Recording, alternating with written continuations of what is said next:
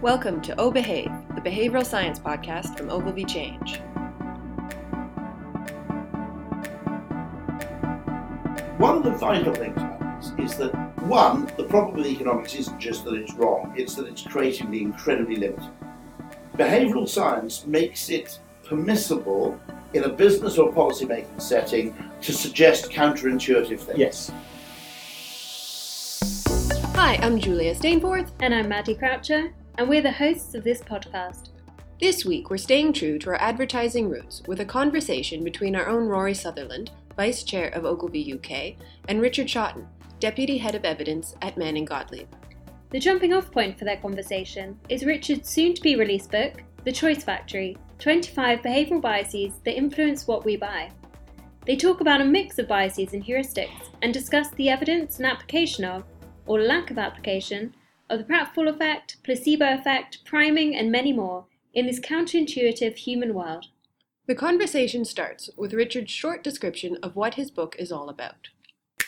The book's called The Choice Factory. The overall theme is how you apply social psychology and behavioural science to advertising, which, although there's a lot of books about behavioural science, it's quite surprising that there's only a handful, things like Decode, things like that. Yeah, Decode is good. Yeah. It's a brilliant book, where they try and apply that to marketing. And then the premise of the book is following a single person through the day, and they make 25 decisions, basic decisions. Should I give money to a beggar? Should I not? Should I hire someone at a job interview? Shouldn't I? And each of those decisions are explained with reference to a classic bias. So everything from anchoring to social proof, price relativity to the pratfall effect. Then I'll talk about the nuances of that bias in the experiment. Then I talk about experiments I've done which prove that the bias applies to brands today.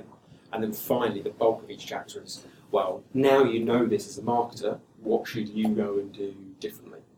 The wonderful thing for marketers at the moment is, I think, partly because of the rise of digital advertising and the nuances and data it collects, there's more opportunity to apply these biases than there was previously.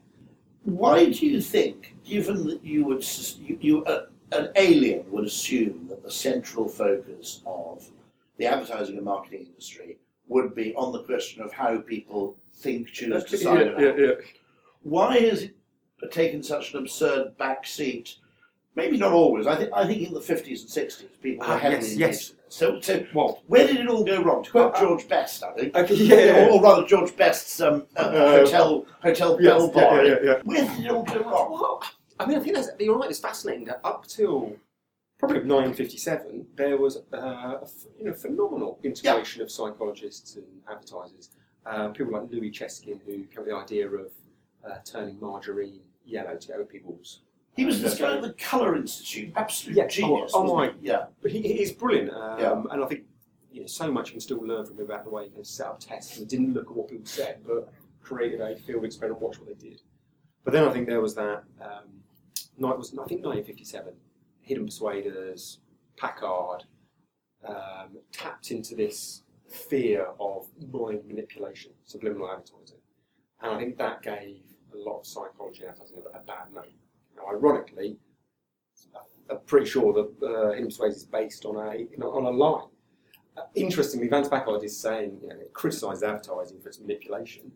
He based it all around this subliminal test in a cinema where they flashed up. Which was fake. Which was completely faked, yes. So, ironically, the criticism of advertising as being based on a lie was itself based on a lie. Based on a lie. But I think that... It was buy ice cream or something, wasn't it? I think it was flashed up for an imperceptible length. Exactly, yeah. But when someone went back to investigate it, there was no record of the test ever happening. They didn't even, I think there were certain things like they didn't sell some of the goods that they were supposed to. So there was all sorts of dodginess there. So I think that was part of it in the 50s. But I think the bigger worry is your friend Anthony Taskell calls it the arithmocracy. He's used that phrase. Yeah, the arithmocracy, yeah. I think there's an element there of this over-fixation with rationality and logicality from maybe the decision maker in a client company. So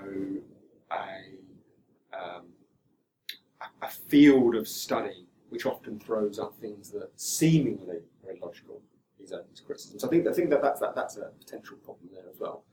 But then there's a third area, which I think one of the most interesting biases in the book I talk about is the pratfall effect. Yes. So of all the biases, that's the one that's probably got the most interesting advertising examples.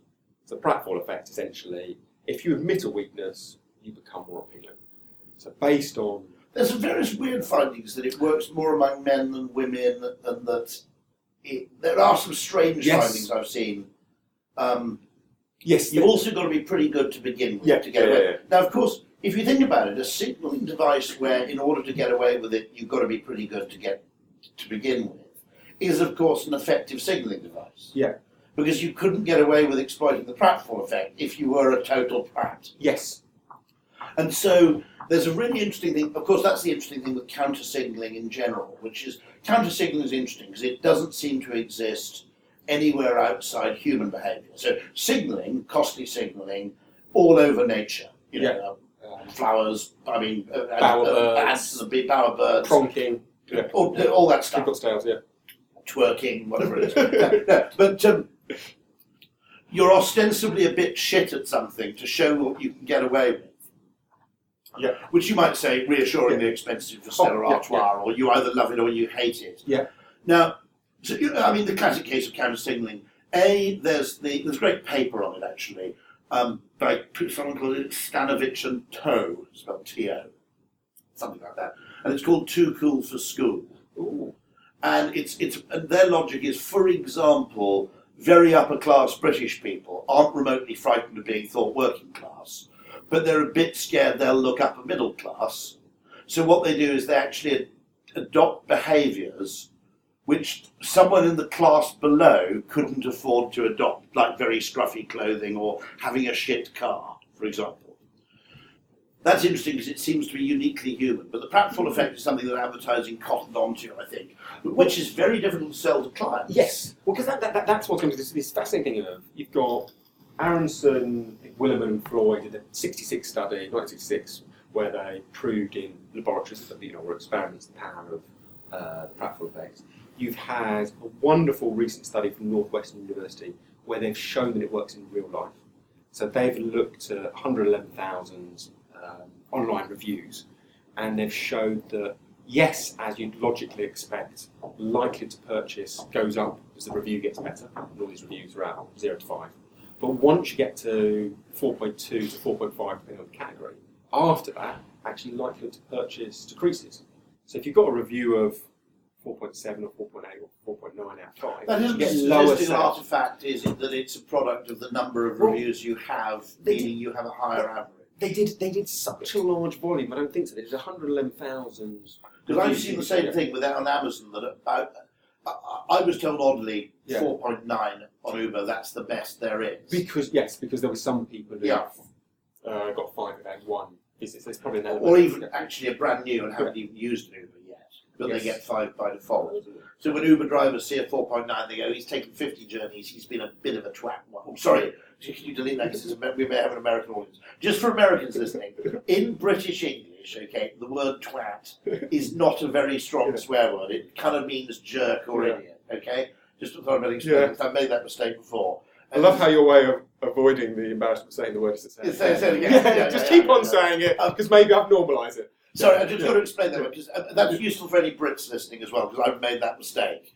Which is, you use what to British English is a fairly mild word you'd use in front of your grandmother. Yeah. And your American audience go, "Whoa!" like this, because it's like the C-bomb to septic tanks.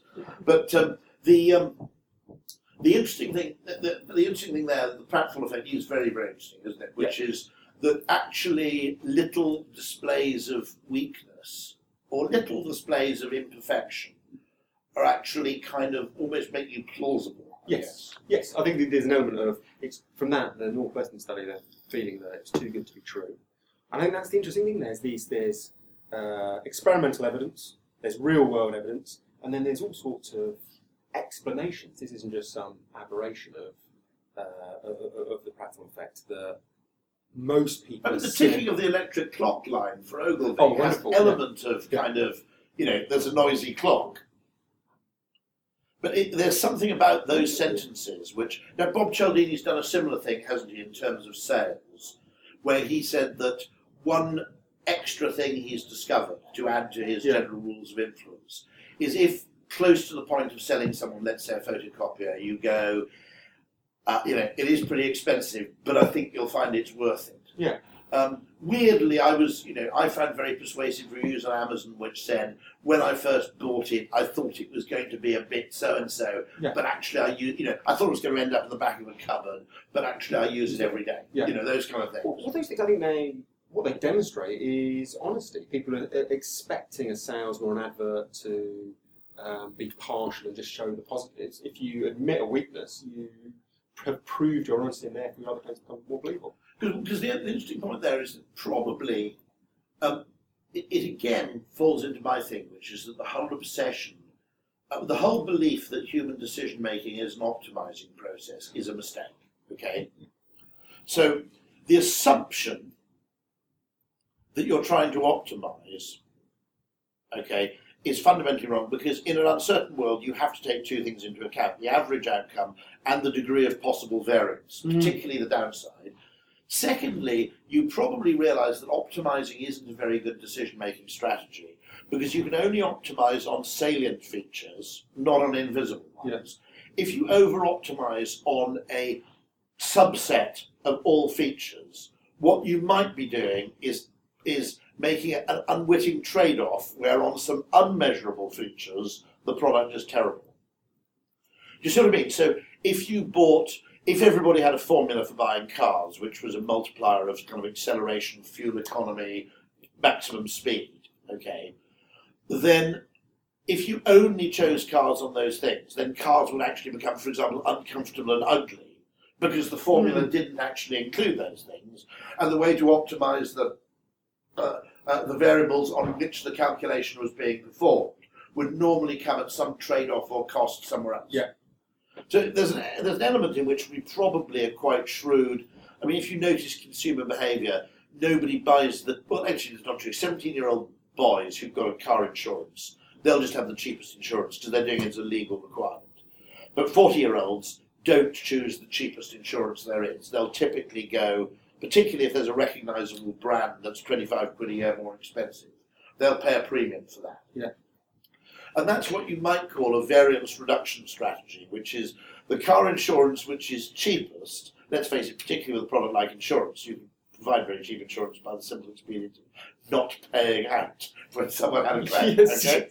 You can provide very, very high interest rates by the simple tactic of being Bernie Madoff. Okay, so a natural instinctive suspicion towards outliers or extremes, which may explain why the best-selling product is the brand leader is very rarely the cheapest product in a category. For example. And the other thing, though, I think that's all about recognition of there's trade-offs, and the best advertising applications of the platform effect have been explicit about that. So VW, well, it looks ugly, but that's because we just care about. But it gets you that. Yeah, or Guinness, well, yes, you do have to think wait. some of those who wait. Yeah, of course you do. That's what you want to. People hate Marmite and Fresh Cream Cakes, naughty yes, but nice. written by. I didn't realise Salman Rushdie. He wrote that. He worked at Ogilvy and wrote that. Yeah. Tragedy actually went off to become a novelist. Yes. I think he squandered his talent as a copywriter. There we go. Yeah. But then that comes down to the question of we've managed to list, and there's dozens more of brilliant examples of advertising using the platform effect. So it feels like it's regularly used, but that's the wrong way of thinking about frequency. What I did instead was look at a weekend's worth of papers, 500 ads or whatever it was, flick through them and try and find examples of platform effect. I did it with a colleague, we found one, and we're probably stretching the definition. So it is a remarkably infrequent, rare tactic, despite all this evidence. It's very hard to sell, and the reason is the line I most regret not selling, which we couldn't quite sell, was a line for The Spectator, when we did their subscription advertising, which was the end line, which was just, Alan Howell came up with it, annoyingly right. Excellent! Yeah. You see, and we knew it was right, but because at the time we didn't know about the pratfall effect. Yeah. And had we known about the pratfall effect, I think we could have said that actually acknowledging a fault in, a trade-off. Yeah, but then in the whilst you might have persuaded him that this is, to all intents and purposes, the best strategy for the brand, for the product, I think the issue comes down to this idea of Stephen Ross is the principal agent effect.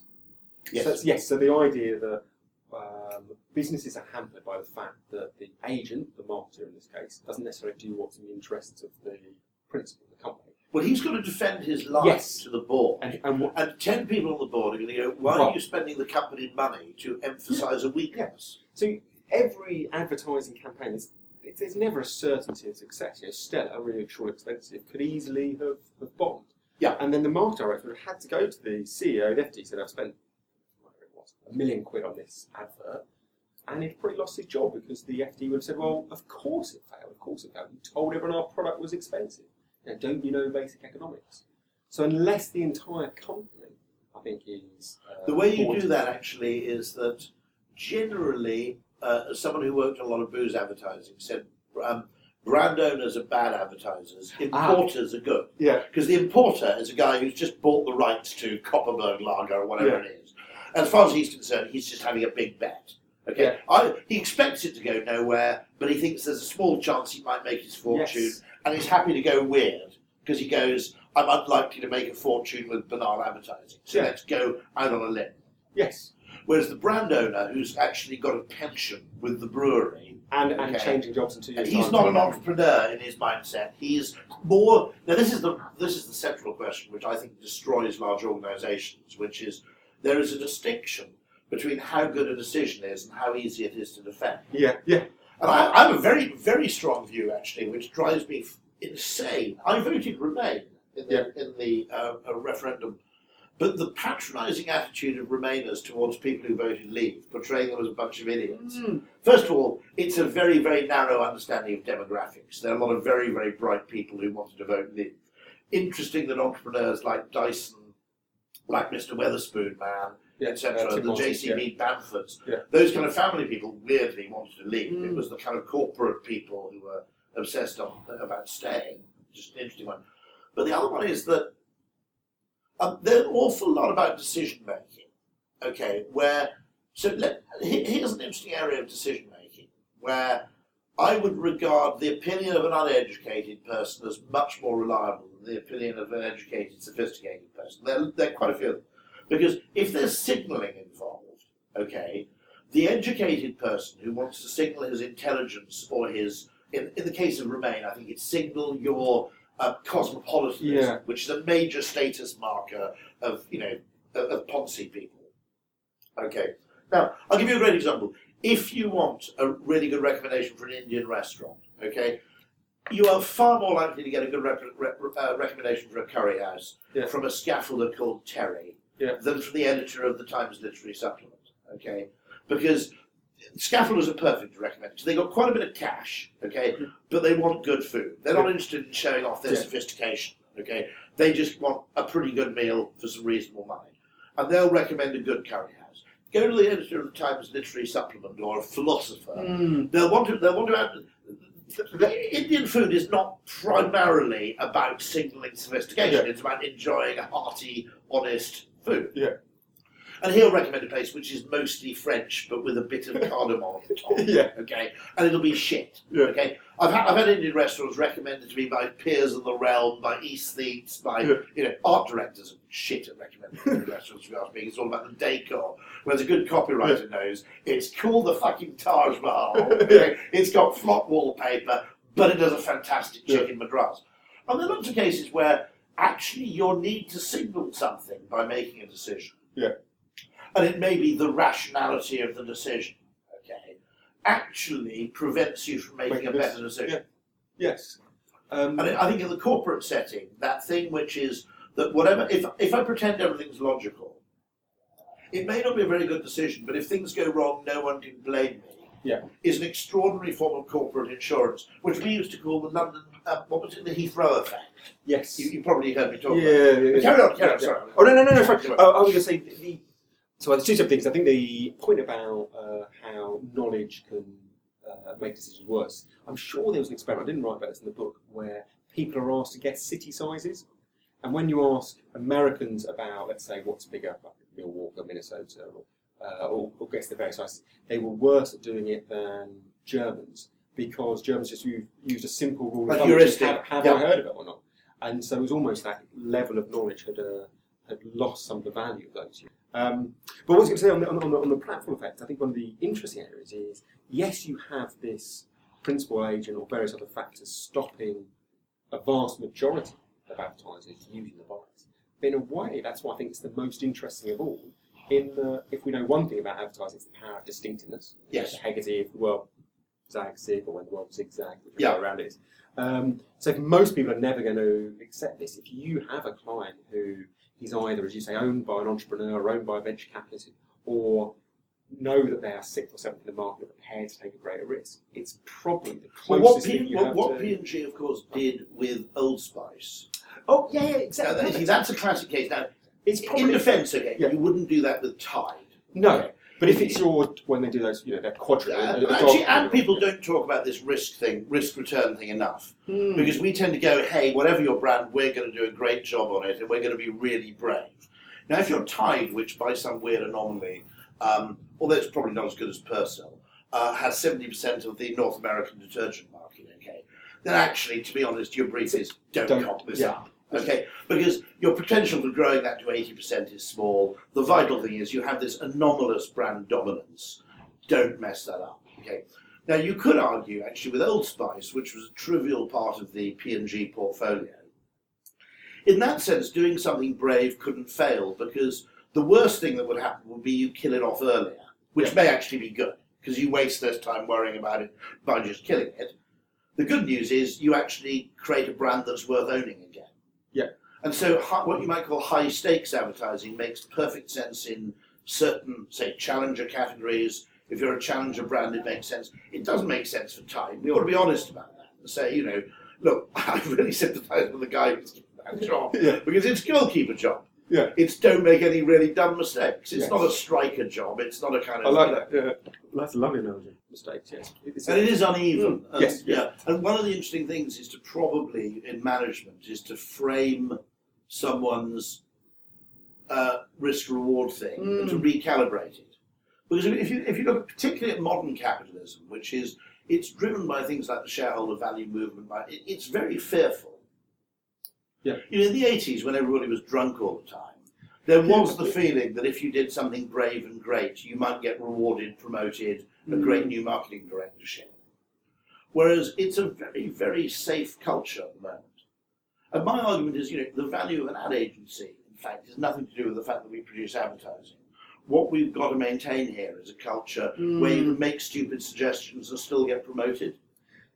Because, and one of the things, I'm thinking with Ogilvy Change that we need to instigate a kind of free speech policy for things like, brainstorms and workshops, just on the grounds that, you need people to be able to advance weird, sometimes politically incorrect hypotheses just for the purposes of exploratory thought. Yeah. I said this, I was at a meeting on pensions, and the whole discussion is we must get 25-year-olds to start saving for a pension.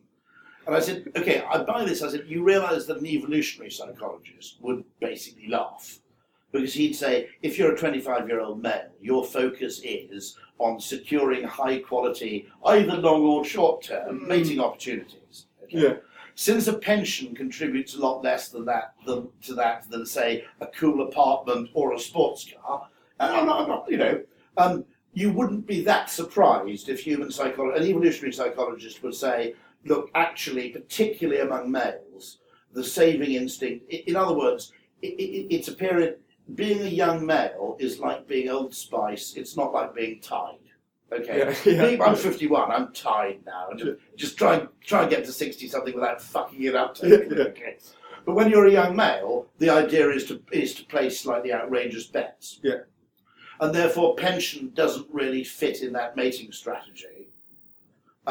Because no one ever kind of went out for a date and said, well, before we get started, let's discuss pension provision. Or as someone said to me on Twitter, what's a nice girl like you doing in a poorly diversified SIP?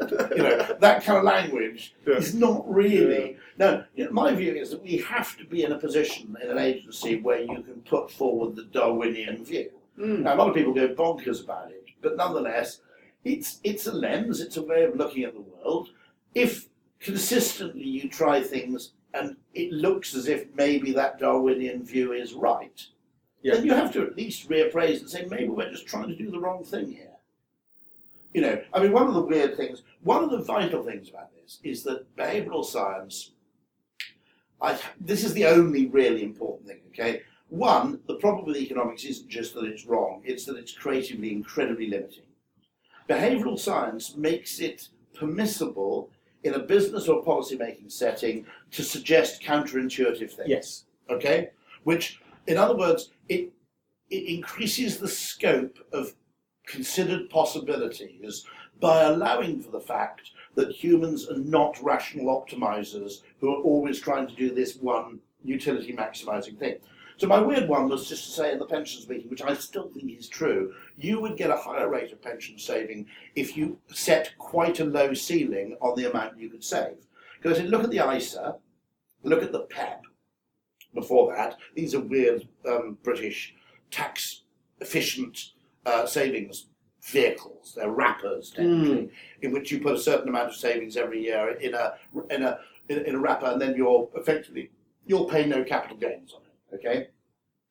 Now the interesting thing about those things is that because they had a maximum of £10,000 a year, if you didn't at least save a quarter or a half or a whole, you felt you were missing out on something every year. There was an anchor being set, which because the pension is just so large, if you're earning $50,000 a year and the maximum you can put into a pension is $50,000, you look at that and say, "Ah, it's bloody ridiculous. I'm not going to bother at all." Okay, with if you're actually earning $50,000 a year and you get a massive tax rebate on up to $4,000, then you're going to go, "Pep, I'm not piss that up on the wall because that's worth having." So maybe you won't put 4 in, maybe you'll put 2, but you'll put something. Yeah. Well, the point becomes, because I think we can get, as you say about the replicability crisis, you sometimes get caught up in this sterile argument about replication, which is an issue, but it can be taken too far. And actually, the thing is, it's come up with hypotheses that you then go out and test. I always think the benchmark shouldn't be, have I absolutely found the truth? It should be, have I proven the case enough that it's now worth investigating with a test. And especially if you compare it, well, how are you going to get the evidence for the other route that you were thinking of testing?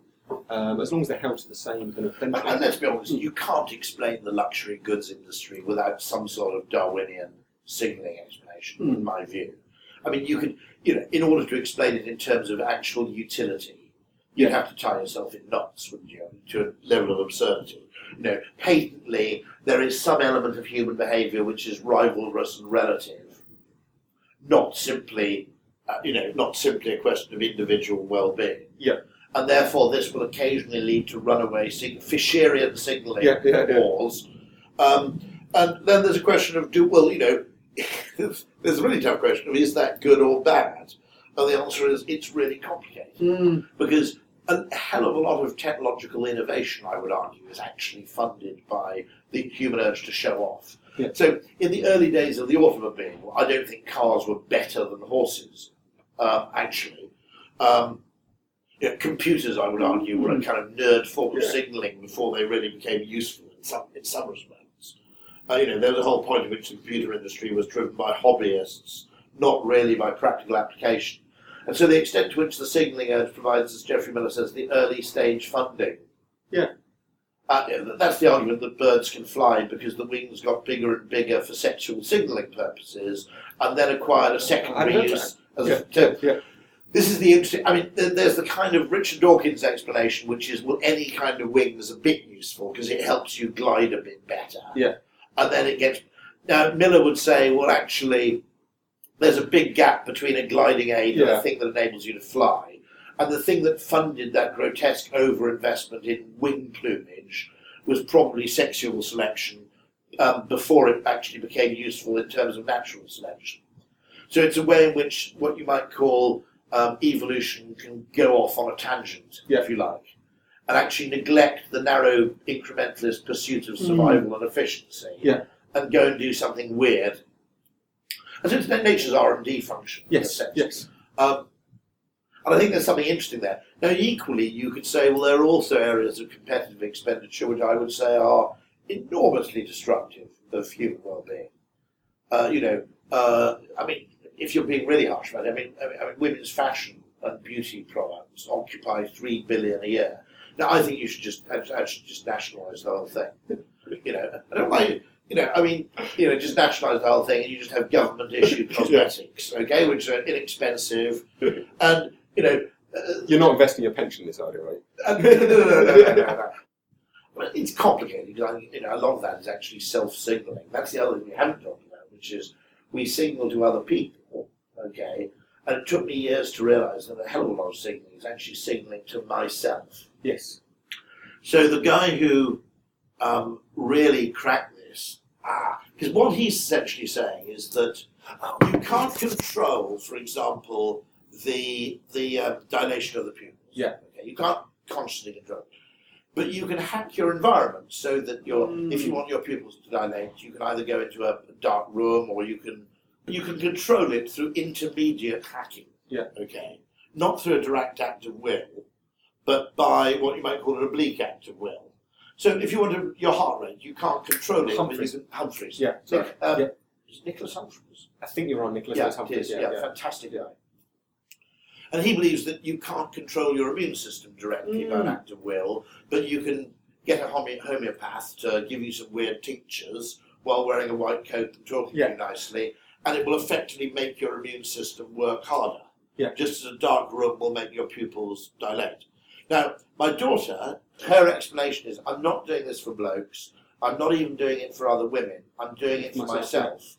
Because I can achieve a feeling in myself by putting on makeup that I can't willfully generate in my own mind. I can't say to myself, be confident. Yes. Okay? Feel great. Yeah. But I can actually put this stuff on, and particularly if it's expensive and involves a huge amount of work, it will help me achieve. And, let's admit this, cars do that. Yeah, partly you probably buy a really flat car so you can drive back to the small town where you grew up and humiliate your school contemporaries. But a huge amount of it is how it makes you feel about yourself. And so, that self-signalling thing, because we're obsessed with this idea of complete free will, despite the fact that the most obvious bodily processes are a denial of it. Yes. I think the placebo is one of the most fascinating areas. Well, as you said, there's an element of who you're signaling to, but there's also the intricacies. So I'm pretty sure it was Anton de Crane, but I might be wrong, but did a big meta-analysis of colour and showed that for analgesics, red was much more powerful than all the symbols. And should the pill be big or small? Big or small, should you take 3 or 1? Saline injection is more powerful than pills. And I think it's that variability of biases which is so interesting. I think that is a phenomenal area of growth. There's some lovely work around social proof. So, because doctors are trying to actually eradicate the placebo effect in their weird bloody trials. My view is it's the best thing we got going for us. That's another area of placebo. I went and bought loads and loads of painkillers. Yeah. Various different. The branded ones work best, don't they? But this was just to see the proportion that were coloured red, and it was a minority. Most of them were white. So why is it one of the most profitable industries could be getting extra strength out of their pills with no side effects? No side effects. Yet they're ignoring it. I think that goes down to again this worry. Well, one of the weird things, talking to Dan Ariely about this, which is that nearly all pharmaceutical companies have scientists who assume that the job of a pill is to be really easy to take. Whereas they've been Whereas actually making it a bit difficult. Yeah. Or even, as Dan said, if you want people to remember to take their pills, if you build a bit of a complex ritual into it, if I have to grind up my pill in a pestle and mortar and then dissolve it in half water, half lemon juice, okay. Hard to forget to do that. But also it's hard to forget that you haven't done it, whether you've done it or not. Whereas if you just pop a few pills, you're very easy to go, have I taken those pills or not? I think there's lots of talk around fluency of text and then making the text slightly harder. Slightly harder to read, So creating slight disfluency, but again, it's really hard to justify. Yeah. Now, this is the really vital thing, which is in the solution to complex problems, quite a few of the best solutions will be counterintuitive, or indeed, there's a wonderful saying by a woman called Donella Meadows, who says that when you have a complex system which is manifesting a problem, usually you find a huge amount of human focus on the lever that makes the most difference, all concentrated on pushing it in the wrong direction. Okay, and that I think is that it's often the case because the wrong direction seems logically sensible. It's exactly as, well, how do we incentivize people from having a pension? We'll give them all their tax back. Incredibly generous, makes economic sense in some ways. Yeah. Unbelievably unmotivated. Yes. Or on the news today, Breakfast News was the publicisation of how many people, especially young men, are missing doctor's appointments. So the amount, Cialdini calls it the big mistake of social proof being used in completely the wrong direction. A lot of government advertising publicises the scale of problems. His work from the Arizona Petrified Forest shows that you tell people it's a common problem, it'll happen more often. An interesting one with doctor's appointments, which is, I think, the other thing that is really interesting, which is my colleague Chris Graves in New York, who's founded the Ogilvy Center for Decision Science, Behavioral Science. He calls it the real why. Yeah. And there's a real why. I mean, we don't even know our own real why. So, I admit that of myself. That why do I do the things I do? Well, actually, there's the official explanation, and there's the deep down. Yeah. What is it they use in evolutionary biology? They use the proximate and the ultimate, or something like that. But there's an explanation for it. There's the convenient off-the-shelf explanation, and there's the real reason. And the interesting thing there is that the real why is often very different from the official why. Why, I've often talked jokingly about things like this, which is products where the real value of a dishwasher isn't that it cleans your plates, it's that it gives you a place to put dirty plates out of sight, that a swimming pool lets you walk around your garden in a bathing costume without feeling like an idiot. But there are real whys in... I think the real why is a really, really interesting question. Let's take, for example, why older people won't do online banking. And the official why is that they're worried about security and that someone will hack into their account and steal their money. The real why is probably, if you delve a bit deeper, that the people who are reluctant aren't very good online. Yeah. So they feel and therefore they'll make a mistake. They feel they'll pay British Gas £200,000 by mistake. See, but they'll never say that, least of all in a group setting. Okay. That's what I mean about the real why of Uber, the real why of Stripey toothpaste, the real why of all these things is very different from the official why. Absolutely. And often the real why might be slightly unattractive. It might be slightly, possibly, very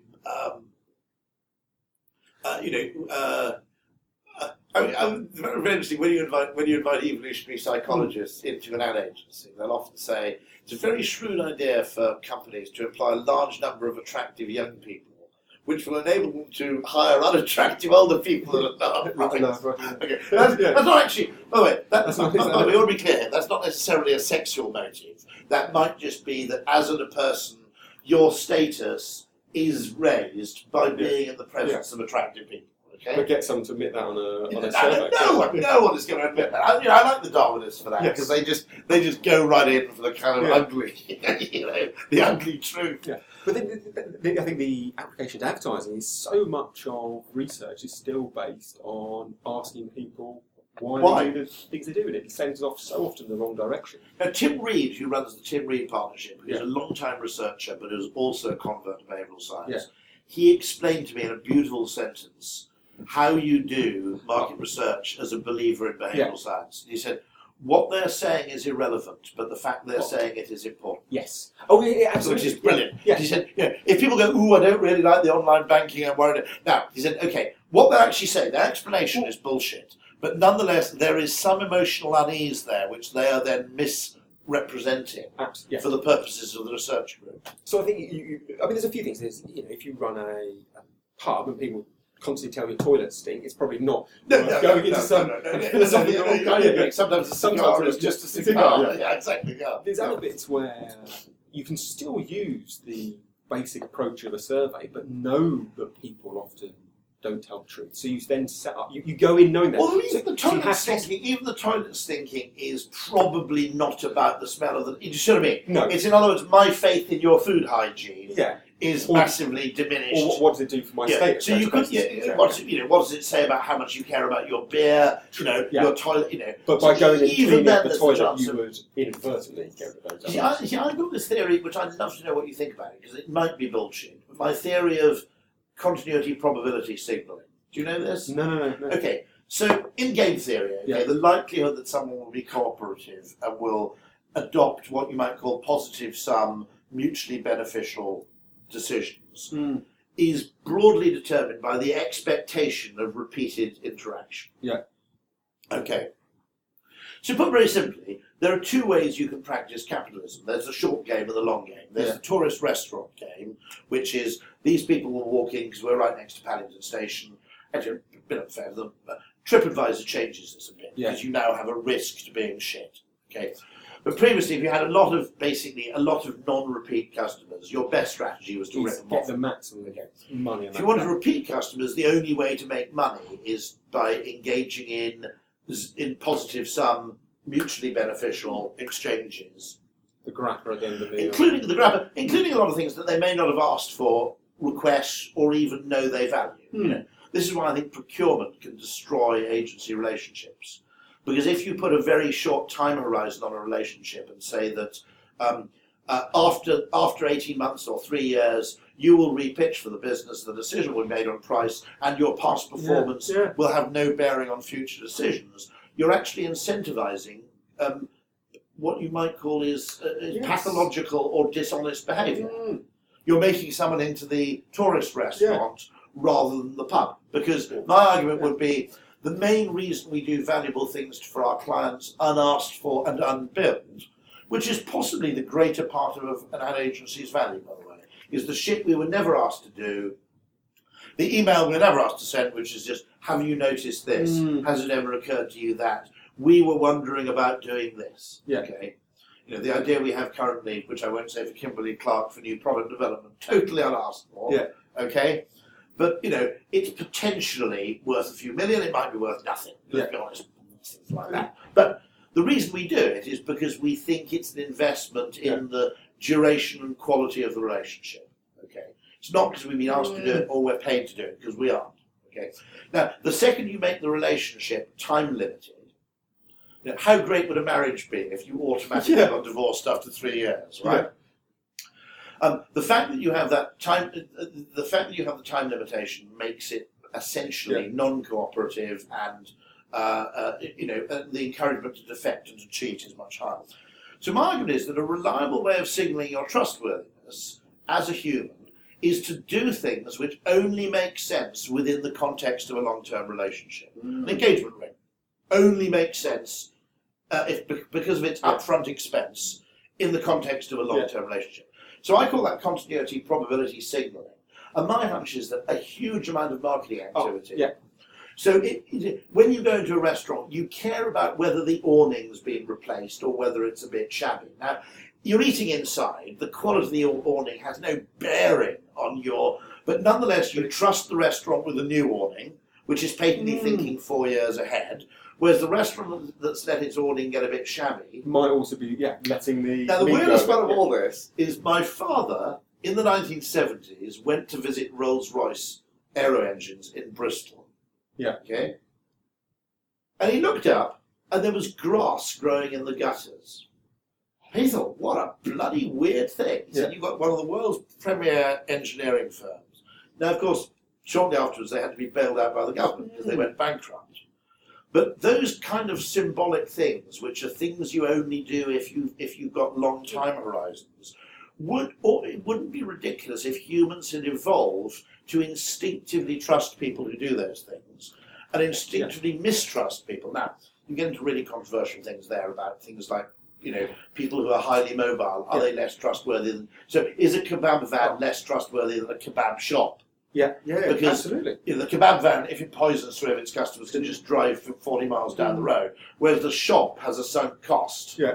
There's a study about businesses that have the owner's name outperform businesses that don't. And sons, you might argue, or and daughters, or whatever. Or, Because they've got, as you would say, skin in the game. They got reputational skin in the game. I'm sure. And a brand is merely a absolutely. reputational manifestation of continuity and probability signaling. Well, there's a John Kay, and I think it's Evan Davis wrote a paper all about advertising only makes sense for a business if they're going to be around in the long term, because big display.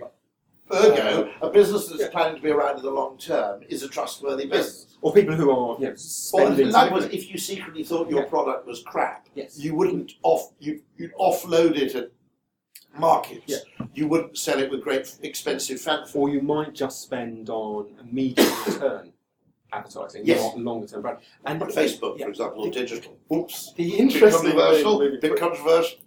The interesting thing, we did a study where we asked people how much they thought YouTube ads, TV ads, cinema ads cost. And of course, people didn't get the actual sums right. But they got a basic. They got the order completely right. They realised that TV was much, much more expensive than YouTube on a per-view basis. But this thing, which is, there are three things, I think, and they're only, I occasionally listen to this three, which is psychophysics. We don't perceive the world objectively because evolution doesn't want us to. Yeah. And there's signalling, and there's another one that begins with S, which is satisficing.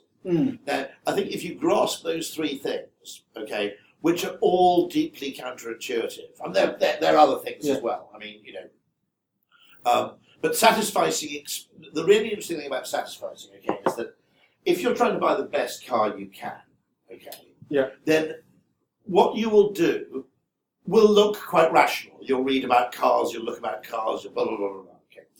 Now, part of a decision instinctively in humankind is what you might call average maximization.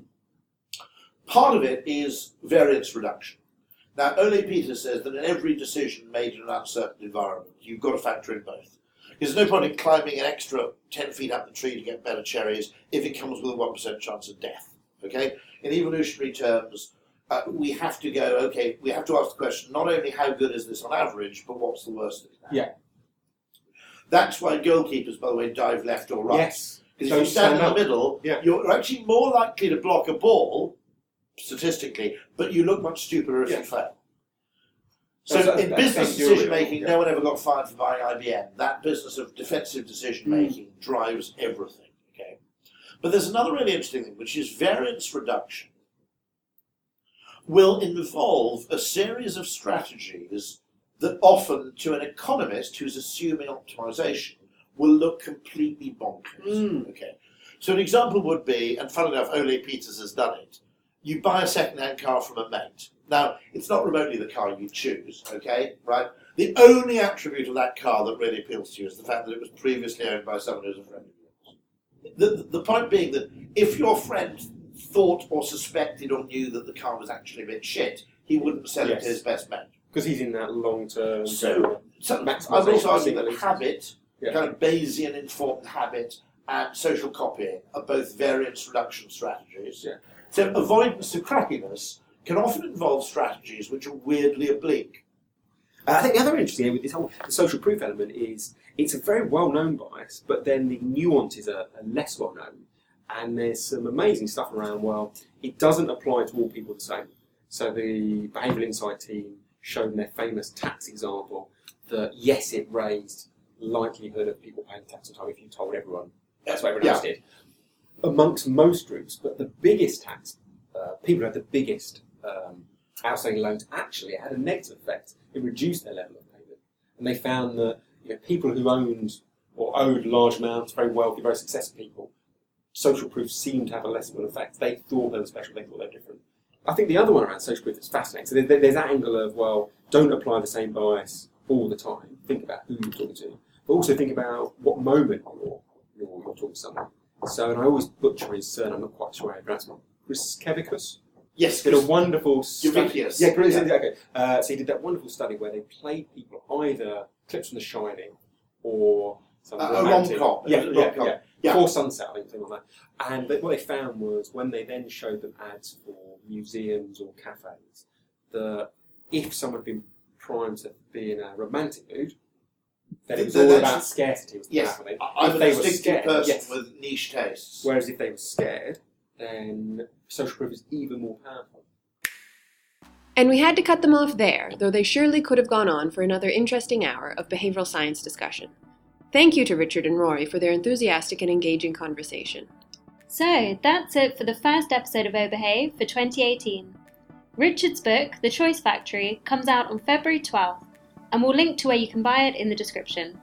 Ogilvy Change also has the pleasure of hosting Richard's book launch here at C. Catena's house in London, so make sure you keep your eyes peeled for more details on that. In the meantime, if you want to hear more from Richard, he's very active on Twitter, so you can follow him at rshotten. If their conversation has just whet your appetite for more behavioural biases, check out our blog, o-behave.tumblr.com. And of course, you can follow us on Twitter at OgilvyChange and like us on Facebook. And as always, we'd like to thank Sound Lounge, enabling advertisers to use music in more powerful ways, and Julian Goodkind for managing the music origination and production for this show. Thank you for listening.